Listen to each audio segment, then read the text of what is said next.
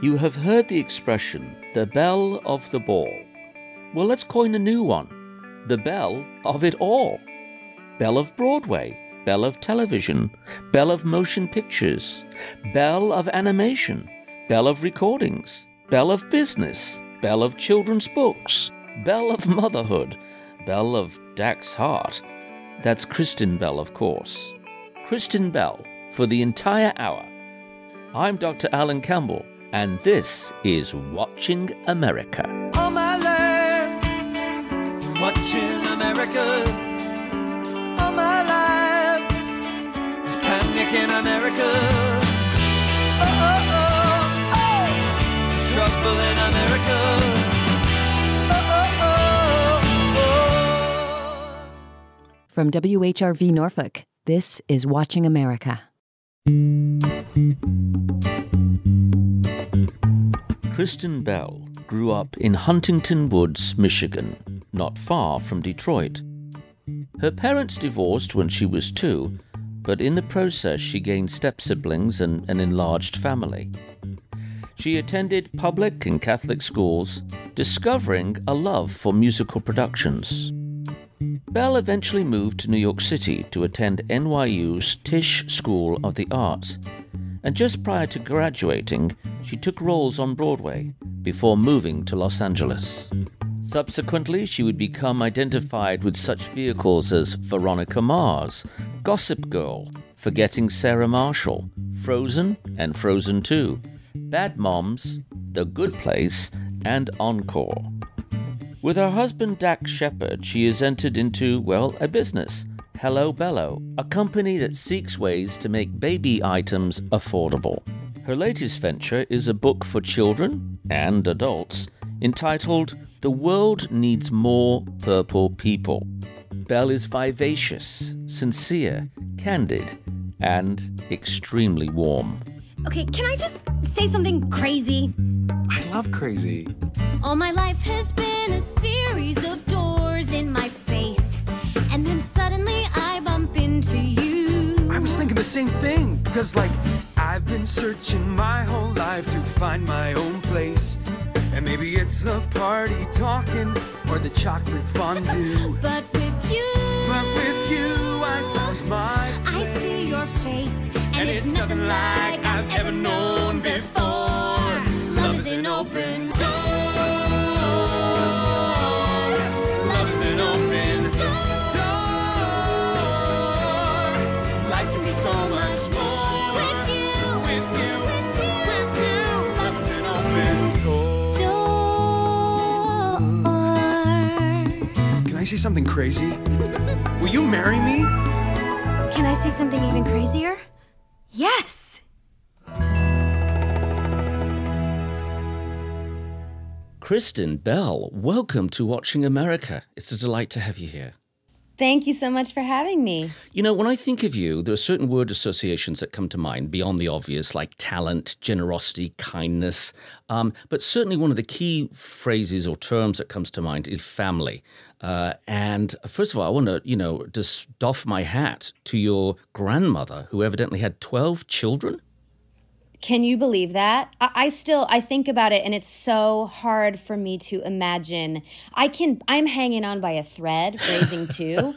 Yes. I cannot imagine what 12 is like. And it's funny because our family always talks about how we think that my grandmother might have actually invented Costco because my grandfather used to have to go to the local store, the local mart, and ask them to buy in bulk. So he would bring home these, 25 or 50 pound bags of powdered milk because they needed everything in bulk.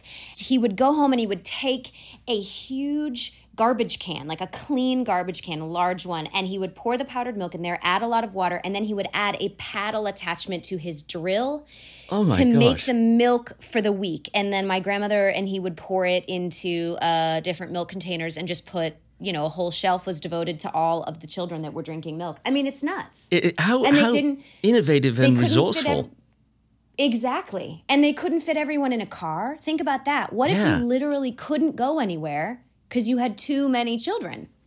My gosh. Did you have the good fortune of knowing your grandmother? I mean, did you have some years with her before? I mean, I don't want to presume. Maybe she's still with us, so forgive me. She is still with us. Okay. She is still with us. And yes, it's interesting, they were my father's parents. They were incredibly involved in raising most of the grandkids.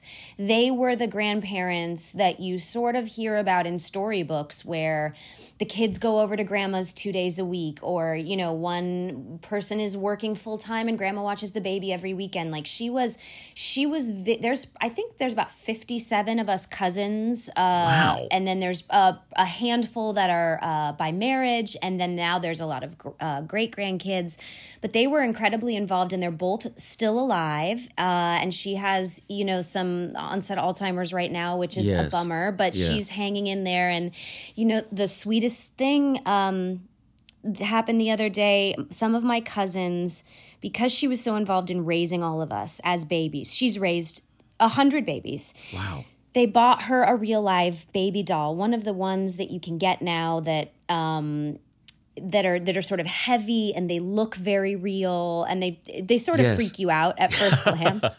But they got one for my grandmother, and they videotaped her receiving it, and she's in and out of understanding where she is and who we are, but her face lit up, and she was absolutely overjoyed, and she just immediately started cradling it and asking when we should feed it. I mean, it was such a sweet thing for my cousins. Absolutely. Now, your immediate family was comprised of obviously a mummy and a daddy and 3 girls, of which you were the youngest. Yes. Well, and my immediate family is wider than it seems, because my parents were divorced when I was little, I think before I was 2. But it's funny, I don't really identify easily with the idea of a broken home or feeling any animosity towards my parents.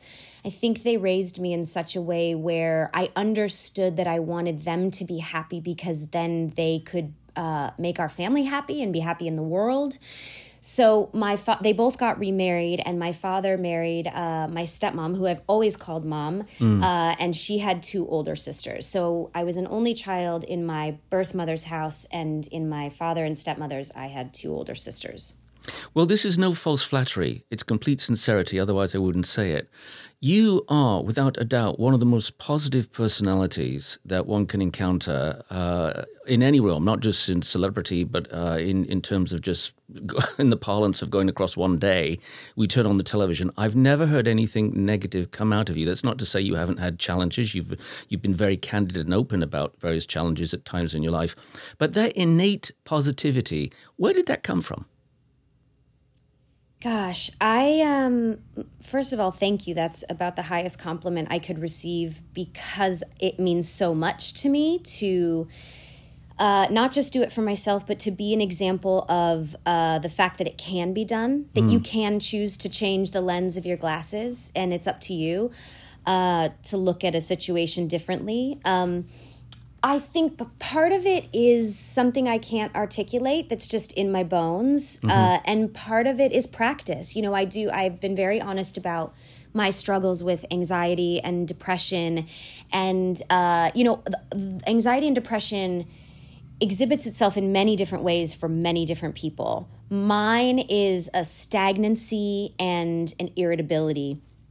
And I guess, the feeling inside my bones, I've known that when I get that way, I know that's not the natural me. There's like a tiny fighter inside of me going, no, this is not how you feel. This is not how you, and I'm very grateful for that voice. And I wish I could tell you where it came from. But it's also practice, experiential growth for me of understanding if I walk into a situation and I see the positive, I'm generally happier. I have better outcomes in my life. It just yields better results for me. So I'm a person who likes data and math, and I'm like, okay, well, if I look at situations from a positive, I get great results. And if I look at them from a negative, I get results. Like, there's no question how I'm going to operate. What you describe, I think, is what I would consider a real positiveness, because it's positive to recognize the downside. It's positive to recognize reality. One of the things I was delightfully astonished, was the account I heard of your daughter, I think at the age of 5, coming to you saying, "Am I going to die?" And to which you and your wonderful husband, Dax, said, yes, which was a very candid, honest answer. In fact, that seems to be part of the recipe of the dynamics of your family. And yet you were forthcoming in the fact that even with what we've been going through by people being basically enclosed in their homes for weeks on end, that you and your husband went through 3.5 days of hostility, anger, and then you worked it out. Yeah. It is so refreshing to hear somebody with your status, your authority, your power, your influence say these things, because I need not tell you, Kristen, you already know, you give hope to so many who think, oh my gosh, if this wonderful woman can go through these things, then perhaps I'm not that odd after all. I mean, look, I will tell you my deepest, darkest secrets, most embarrassing moments, if I feel it could give someone else hope. There is no point to living on planet Earth unless you are spreading a little bit of joy. It's just a better experience. And I'm not talking in a hippy-dippy way. I'm talking about the data, the actual math of it. You will be happier. Happier is a better feeling to have than sadness and pessimism. It feels better in your body. And my mantra is to encourage happiness and reduce suffering wherever I can. And I guess I realized, and again, it's really coming at it from a scientific point of view. It's not, some of it's feeling, but most of it is, wait a minute, I talked publicly about a fight with my husband, and I received so many letters and interactions online of people saying, thank you for talking about that. It made me feel this way. It made me feel better. I talked publicly about my anxiety and depression, and the amount of interaction I got off of admitting that I experienced these dark days was astronomical. And I thought, oh my gosh, this is a clue. This is how I should be operating. I should be talking about my humanity more than anyone else. And I also, I've learned this from my husband, and I'm very grateful, because I'm telling you, we are polar opposites. We disagree about just about everything. But he's wonderful in that he works to keep it as far away from himself as possible. Yes. And that has a lot to do with his practice of sobriety. But he also just believes honesty and authenticity should be pillars. And so when we talked to when our daughter asked us if she was going to die, we made a quick little beat of eye contact that said, are we going to come up with a fantastic story about the clouds right now, or are we going to be honest, or are we going to lie? What are we going to do? And I think we both just knew it. We said, no, I know she can process more than we think she can. We don't need to shield her from honesty. I think that was sort of a mistake I found in my early parenting, was shielding my kids from real things. When they ask about sex, I tell them what sex is. And to be honest, they're either so bored or grossed out, 2 sentences in, they walk out of the room. Sure. I mean, it's like the easiest conversation to have with young kids, because they just don't care enough when you're practical about it. But when you make things seem mysterious, like they can't know. Well, I'm not going to talk to you about the fact of whether or not you're going to die, or don't worry about sex. That's an adult thing. All of a sudden, they get interested, and there builds shame around talking about it. All the hard topics we talk about in our household. Well, I like the phrase I've heard you use, the open kimono attitude that you and Dax have both adopted. And it manifests itself in wondrous ways. One of the things that you said is that you've encouraged your children to write opinion pieces. And your 5-year-old, and you shared this with the world, and I'm so grateful, and I think every parent in a moment will be if they haven't heard it already. You said, I want you to write about mom's reactions, being self-reflexive, talking about yourself. And then you shared openly that your little girl had written, my mom has bad reactions. And the evidence was she was as a person with a stern voice. She doesn't believe in me. And she has no patience. Now, it's so heartwarming, because I think every parent on earth, if they have any sensibility, walks around with perpetual variations of guilt. And if you, as a supermom as you are perceived, and I mean that in the most natural way, can admit things like that. Oh, it gives hope to so many. It really does. Well, I mean, look, I'm a big believer in everyone has to stop striving for perfection. Yes. It's comical. Yes. It's not, no one can reach it. Throw it in the trash. It's over. It's canceled. Perfection is canceled. I've just canceled it. I mean, that was, just to be for clarity, that was my 7-year-old, and that was a project from school. And I only clarify that because I don't want people to think that I've got, Mensa children in the house. My children are very average. They're wonderful. They're opinionated, but they are very average, and I love them. Well, 5 or 7, I'm impressed. Well, yes, and so they were given opinion pieces, and actually, I didn't choose that topic. Really? They were supposed to write about, the examples the teacher had given were like, you could write about your rock collection, and then you could say, this is my favorite rock because, and you give 3 pieces of evidence, or you could do movies you've seen or whatever. And I said, so you pick a topic, you pick your opinion on the topic, and you choose 3 pieces of evidence. And she said, my topic is going to be your reactions to me. And I said, okay, write it down. And I said, what's your opinion on this topic? And she said, you have bad reactions. And I said, okay, write it down. And then her evidence was, I have no patience, I don't believe in her, and I use a stern voice. And there was, I was filled with so many emotions. There was part of me that was angry at her. There was part of me that was embarrassed. There was part of me that thought it was very, very funny. And then the majority of me, I think, had to recognize, if I really were to take shame out of the situation, recognize it's a great opinion piece. It's a fabulous opinion piece. This is the way she feels. She wrote about it with clarity. And I said, great job. Dax has been very open about his struggles with substance abuse, mainly drinking. And on Tuesday nights, he had a practice. I don't know if he's been able to do it under the given circumstances we face now, but he would go to meetings on a Tuesday night. Part of the rubric, the whole issue of AA or other 12-step programs and self-help programs is to acknowledge things as they are. Do you think that some of your husband's experience, not that you're not an initiator of the same attitude, has spilled over in a very healthy way to the family? I would say 99% is due to him. There are little things we find on our own as the girls in this family, but the vast majority of the honesty and authenticity and desire to show things as they are has come from him. That he has had a massive contribution to not just our family, but our friendship circle of questioning things. He is the best critical thinker I have ever met. And he's, a bit of a contrarian, but in a safe environment, that can lead to a lot of really great breakthroughs. And he questions everything. Oh, well, but did you do that because you were trying to be nice, or did you do that for your ego?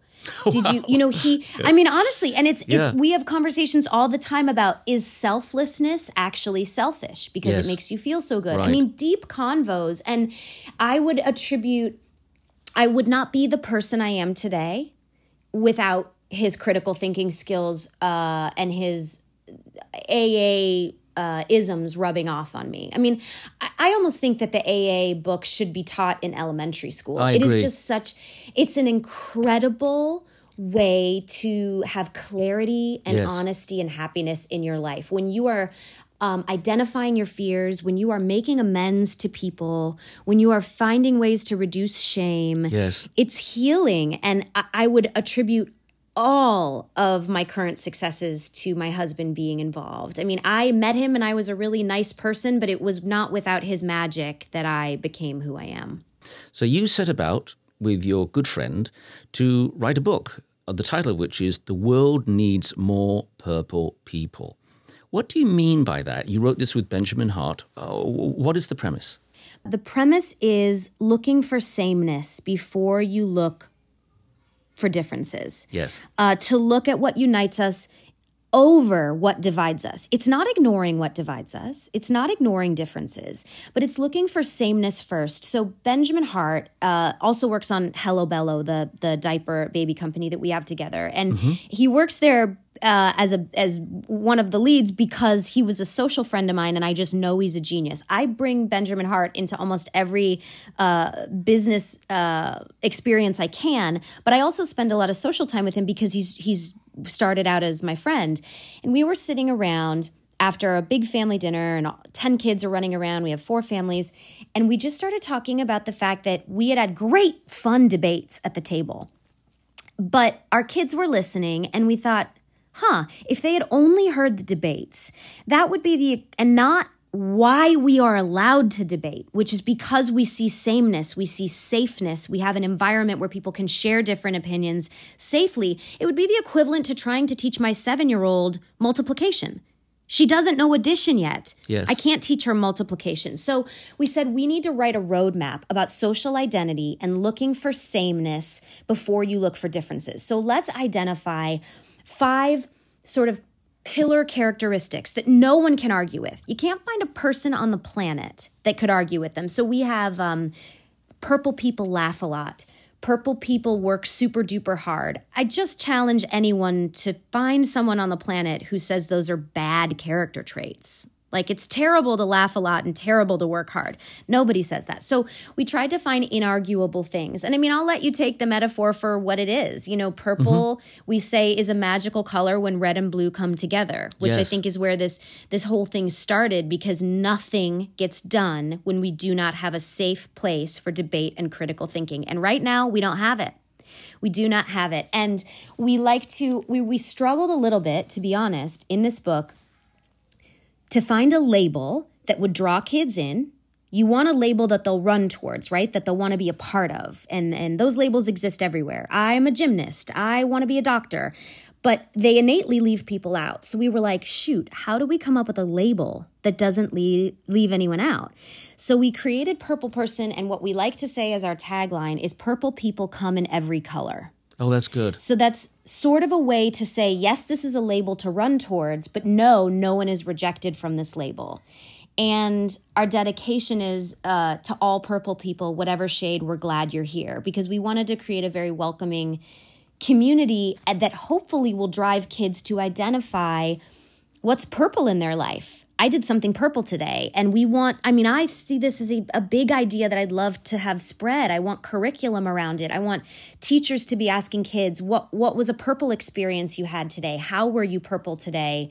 Because it's a message about unity, and there's a peaceful protest page in the book. This is not a book that's too hippy-dippy about just being kind. These are practical steps that kids can take. And one of them is that if you see a problem, which you will, use your voice. Don't lose your voice. And there's a cute page we have that Daniel Weissman, our illustrator, did an amazing job drawing, where we say purple work is the kind of work that's done together to change something that needs changing. And we tried to use really simplistic language, obviously. And there's kids that are saying, what do we want? More playgrounds. When do we want them? Now. So we tried to give practical examples, and to be honest, we wrote this as a children's book for a very specific reason, and the reason is a trick. Yes. Because Ben's in marketing, and I lie for a living, so we are tricksters. But if we wrote an adult book about this topic, who knows who would read it? If we write a children's book, then not only do we get the child demographic reading this and absorbing these steps to becoming purple. But if a child is reading a book, there's a high probability there is adult either reading it to them or nearby. So we hit two demographics. It's a case of a child will lead them. 100%. Yes. And when I've read this to a couple kindergarten and first grade classes already via Zoom, and I give them this, I say it's a secret at the end of the book. I said, the secret is this is up to you because you're the most purple of all. So you have an obligation to remind your parents when they can be purple and talk about purpleness because it's up to you. We wrote this book for you.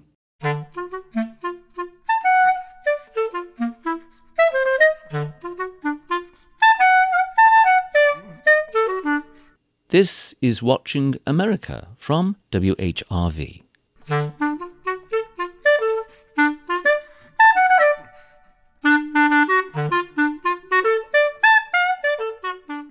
If you're just joining us, you're listening to Watching America. I'm your host, Dr. Alan Campbell, and my guest, delighted to say, is Kristen Bell. Her latest book is entitled The World Needs More Purple People. She also has a new animated series associated with Apple Corporation. called Central Park, and that will be launching very, very soon as well. There's a bit of a challenge. I get it, but for some people they might say, well, Kristen, tell us, how do we handle this? On the one hand, we are advocating, rightfully so, diversity in all realms, where we, in a sense, emphasize people's differences. And yet, at the same time, you're recognizing the need for us not to look at people's differences. As a parent, how do you handle that? Well, I'm not going to say this is crystal clear in the book because we have a children's book. We have about 30 pages and we have to use really simple language, right? Mm-hmm. But the idea behind this book is not to ignore the differences in visuals. It's just to make them irrelevant. Good. It doesn't. So there's also a page. I'll read to you a page because it'll probably do a better job of explaining it. Oh, I love this. This is great. Go ahead. So, so here's 2 pages. Being a purple person has nothing to do with what you look like. My teacher says purple people look all sorts of ways.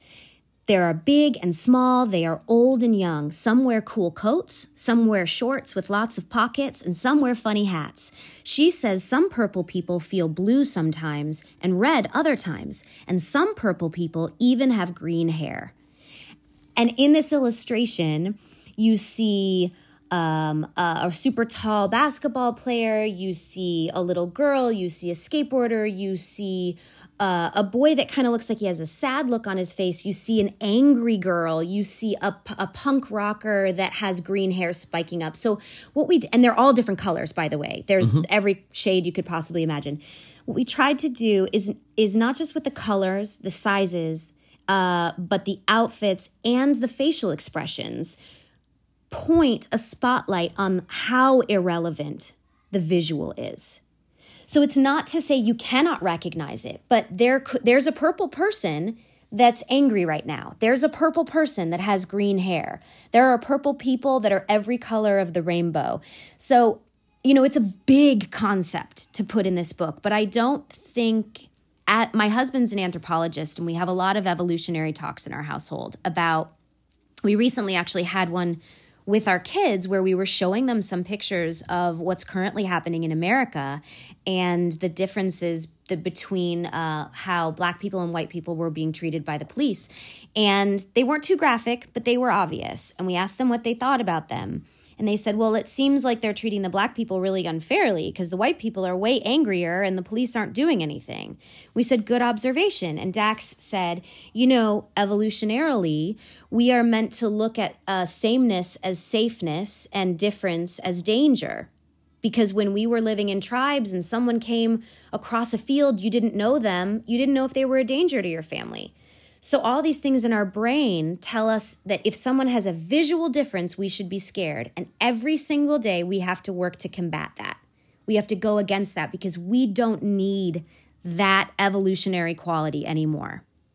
Kristen, you speak of your husband with continuous favor and delight. If this is not too personal, I'm a romantic, you've got to forgive me. But when did you know that you'd fallen in love with Dax? Right. Well, just for transparency, he annoys me day in and day out. So though I speak with him with the utmost respect, he's also an incredibly annoying husband, as I am sure I am an annoying wife. I knew very early on, but I think I knew with a younger brain because I think love means something different in different age groups. And I also think that's okay.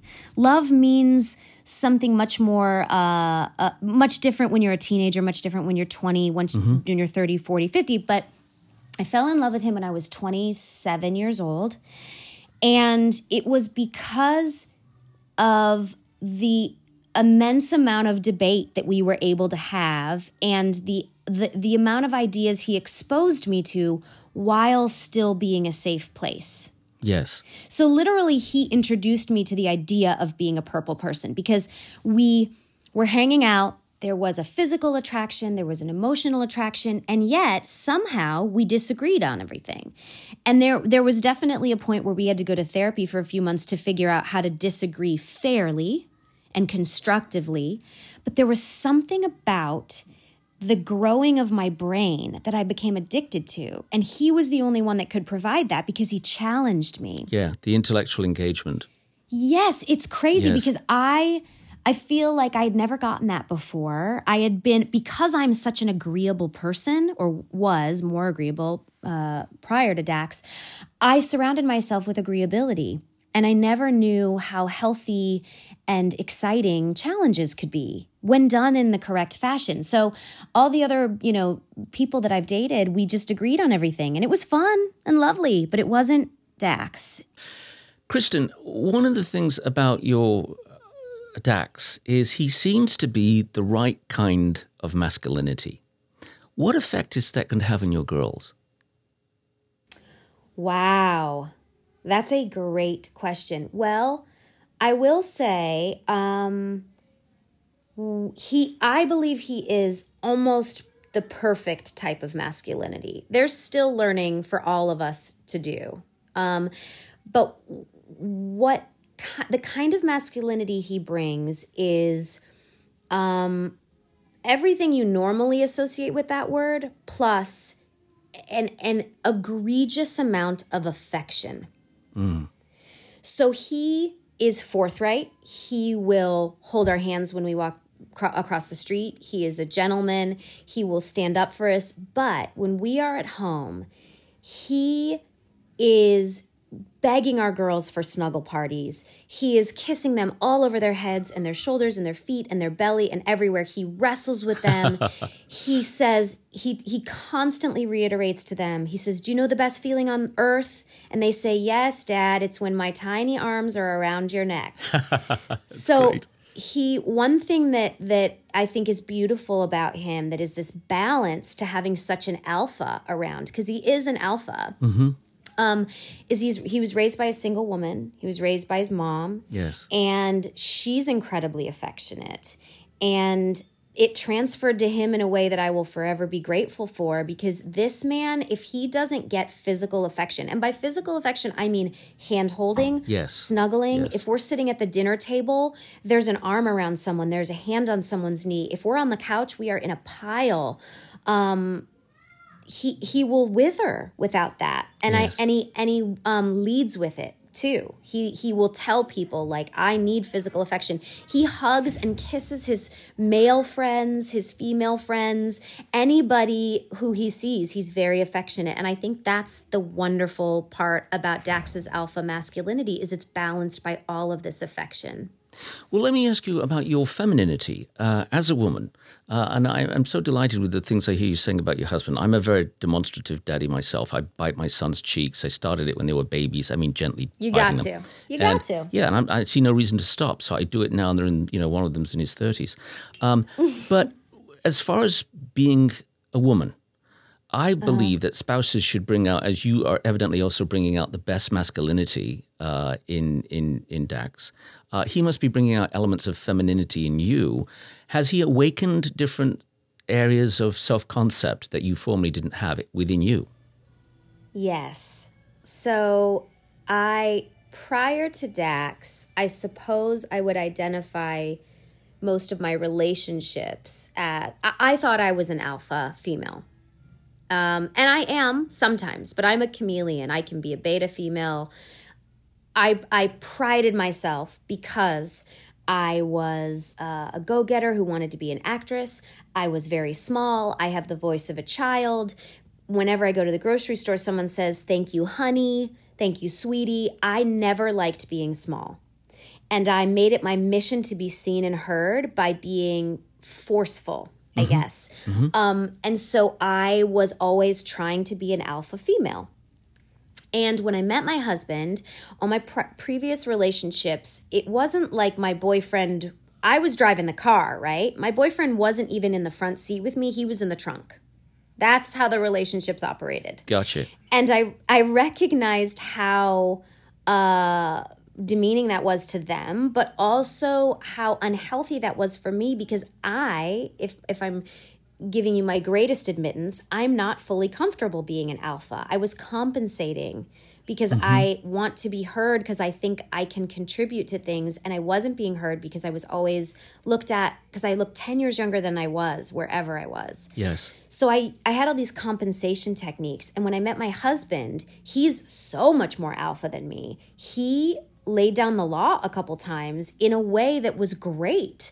He challenged me more than any other man I've ever dated challenged me.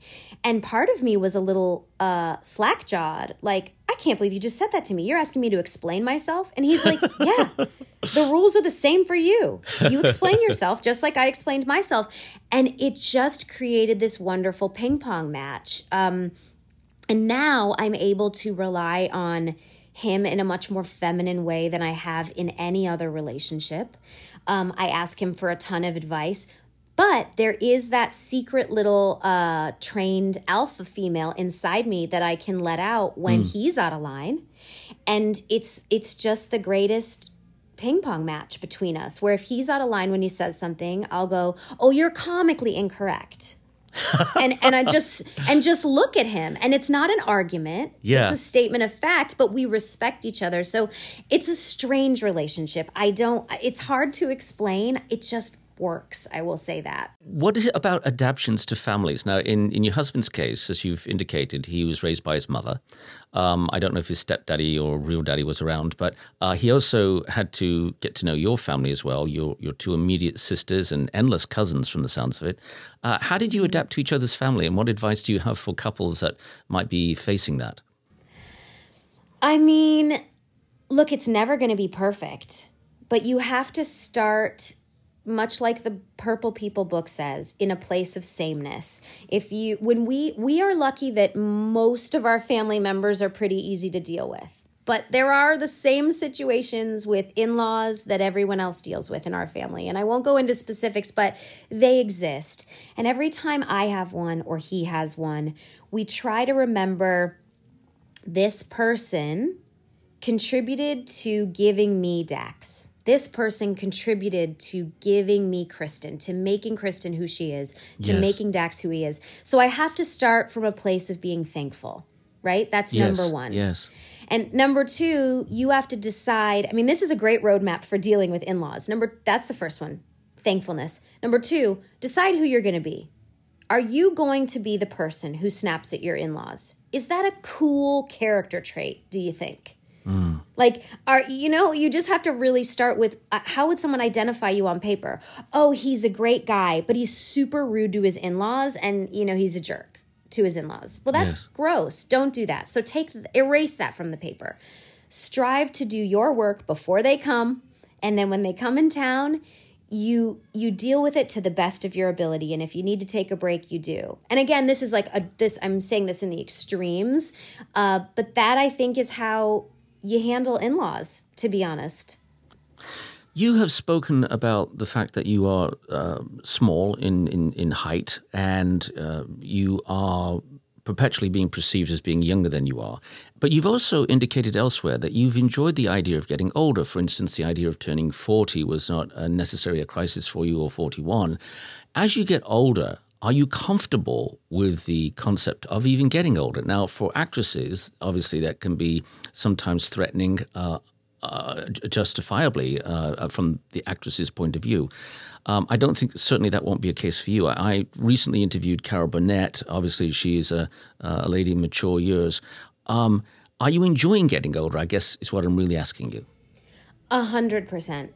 And it's because I have committed to having a growth mindset for the last 20 years of my life. You either have a fixed mindset where you decide you've learned everything you can learn and you just operate in the world, or you have a growth mindset where you take things in and you evolve. And, earlier on when I was in my 20s, I was playing a teenager and I was just desperate to be respected because I had all these feisty opinions. And then that slowly withered away as I gained the self-confidence within my relationship and a lot of things Dax taught me, and learned how to sort of present myself in the community, whether it's who I am as an actress or an activist or on social media, what my voice is. Mm-hmm.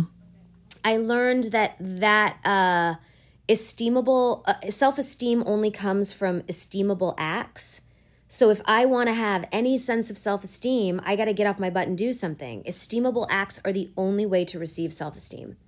Otherwise, it's just all extrinsic self-esteem, and you need intrinsic self-esteem. So by gathering all of that data, I guess, and understanding it, I realized, in my 30s, I'm quite confident because of these actions I've taken and what I've applied. And now that I'm turning 40 this year, I don't feel like I'm unheard. I don't feel like I'm too small. I don't feel like people treat me like a child. So yeah, I don't mind at all the fact that I'm turning 40. I also have a vast respect for, The Lion King, the circle of life. Yes. I really have an intense respect for that. It's not my turn to look great in a bikini and, be the star of the party anymore. It's not my turn. My daughters are going to have that turn soon. Like, my turn right now is to be the host and the mom and to see what people need in a nurturing way. Like, everybody gets a turn at something, right? And I just think, it's not my turn to do the things that people in their 20s are doing, even though that, that does provide you a boost of self-esteem when you take a great selfie and post it and people like it. You're like, ooh, I feel good about myself today. Sure. I now recognize that as extrinsic motivation and extrinsic self-esteem that I don't value as much as the intrinsic stuff. I also can think fondly on the fact when I was 25 and felt super hot, or whatever you want to describe your 20s as, or super limber and my bones didn't hurt. But now it's my turn to experience this, 40, Mm-hmm. And I've never been here before.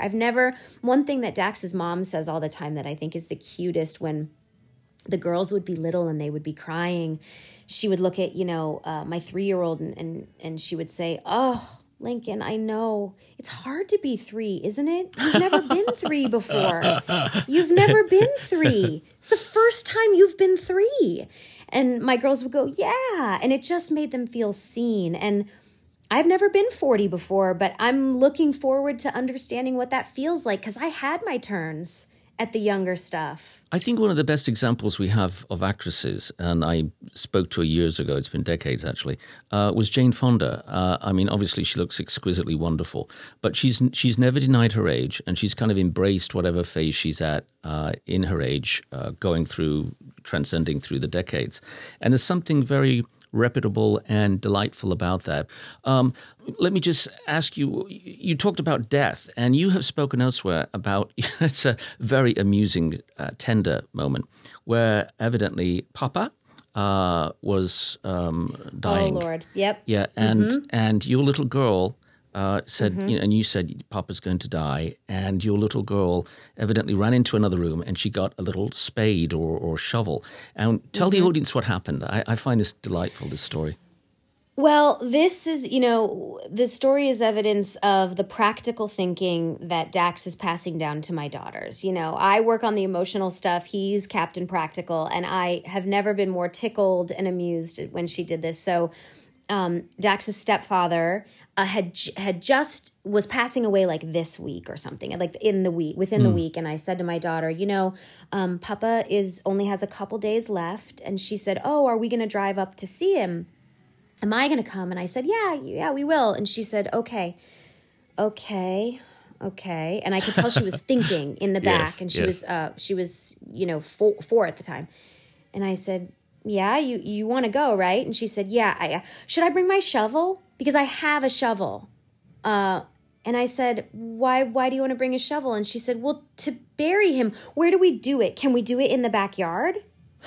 And she was so on top of and earnest what needed to be done next in her family and how she could contribute. And she wasn't, there's plenty of time when given to process emotion. At that moment, she was ready to be practical. Yes. And she said, well, what do we do with the body? Can we bury it in the backyard? And then it obviously spawned a very funny conversation about the helpers, which is what we call sort of the government of the community, or police or firemen. We say they're the helpers. I said, well, the helpers legally won't let us bury Papa in the backyard, so there will be a place that he will go, and I actually think he's going to be cremated. And then we talked about cremation and what grandma was going to do with his ashes. But I mean, it makes perfect sense because we bury pets in the backyard. I mean, exactly. So, yeah. And she just wanted to bring her gardening kit up there and lend a hand. Why the heck not? Well, among Native Americans, I mean, they would bury their equivalent of poppers with the children present, and they would help. So it's completely sensible and in contact that she would think like that. Perfectly reasonable. I agree. I also think there's a something we don't identify, and I'm probably going to miscite this, but I think it came from when Dax was reading a book called On Killing. Mm-hmm. That maybe there was a chapter in it about that he found so interesting about what could contribute to the immense amount of fear of death that, younger people have, and just that we all sort of have, is because we don't see it anymore. Yes. 50 or 100 years ago, you lived in a studio apartment, and to be blunt, you heard your parents having sex when they had sex when you were 5 years old. Yep. You saw your grandmother die in that apartment. You saw her body. Yep. You helped carry the body down the stairs. Like, we were witness to so many other we've sanitized everything. Things. Yeah. Yes, we've sanitized everything, and I think when you take things away, it's the same. It just creates this mystery around it, and then people either have a fear or they chase it. Kristen Bell, you exude kindness and understanding and a high degree of empathy for all manner of people and persons. I want to ask you, not necessarily speaking in terms of death, but let's suppose you were going to take a long journey far, far away and not come back for a number of years. What individual gifts of character and personality would you want to leave for your daughters? Oh, wow. Personal integrity would be number one. And that's because I do believe there is an innate kindness in everyone. I think it can be suffocated by events in your life, but I believe it's there. Personal integrity,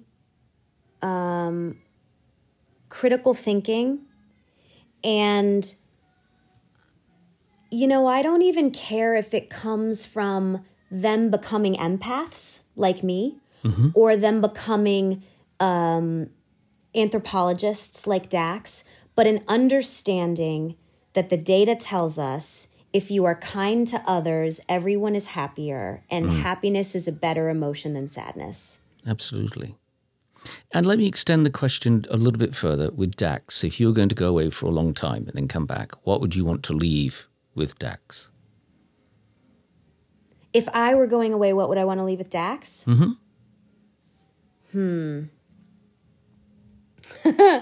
This is where I would leave him with my empathy, because he balances me with critical thinking, and I balance him with non-knee-jerk reactions and empathy. How do I say this? When the theologian and the atheist are arguing, they'll never come to a conclusion because they're arguing for two different things. They're having two different arguments. Dax and I are somewhat similar, as he's arguing practicality and I'm arguing empathy. I would leave him with the whole of my empathy so that it would balance his arguments in every way, shape, or form, because I think both sides are very important. Well, both on the home front and the neighborhood front and societal front and community front and on the national and international front, you bring a lot of joy. One of your latest ventures, of course, is Central Park. What have you enjoyed most about this new animated series?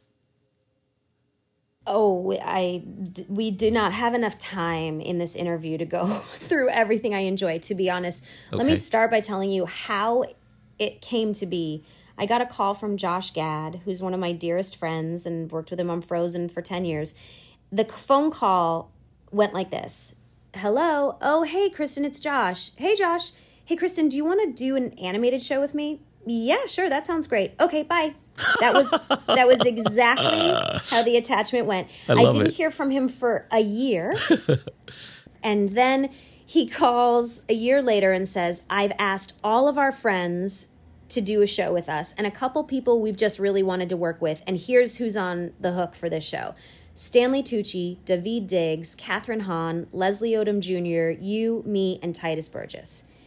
And I thought my head was going to explode because a lot of those people I'm friendly with, but some of them, like Titus, I didn't know, but I have been desperate to sing with Titus forever because he has the voice of an angel.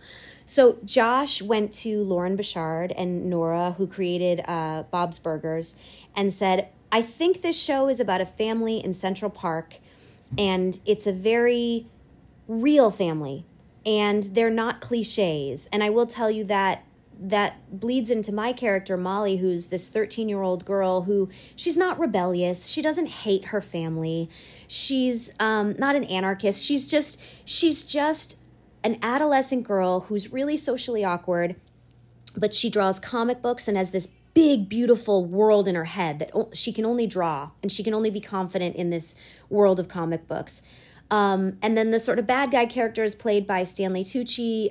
They live in Central Park, and their father, who's played by Leslie Odom Jr., is the manager of the park. And the sort of big bad wolf in the story is that these real estate developers are trying to take over the park. But the music in this show is so funny and so great. And we have Kate and Alyssa, our weekly music writers, who write fantastic music, but every week we have a guest writer.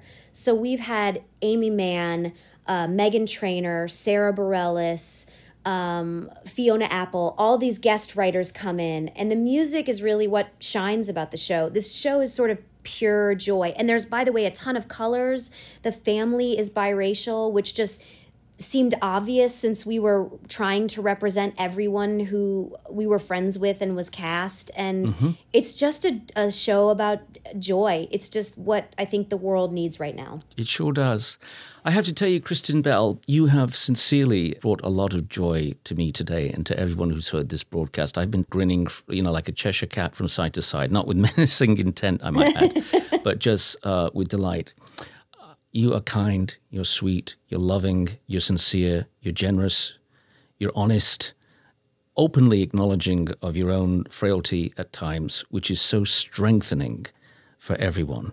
Kristen Bell, thank you so much for being a part of Watching America. I can't thank you enough for being real. Thank you so much for having me. It's been a delight. Thank you. Take care. God bless.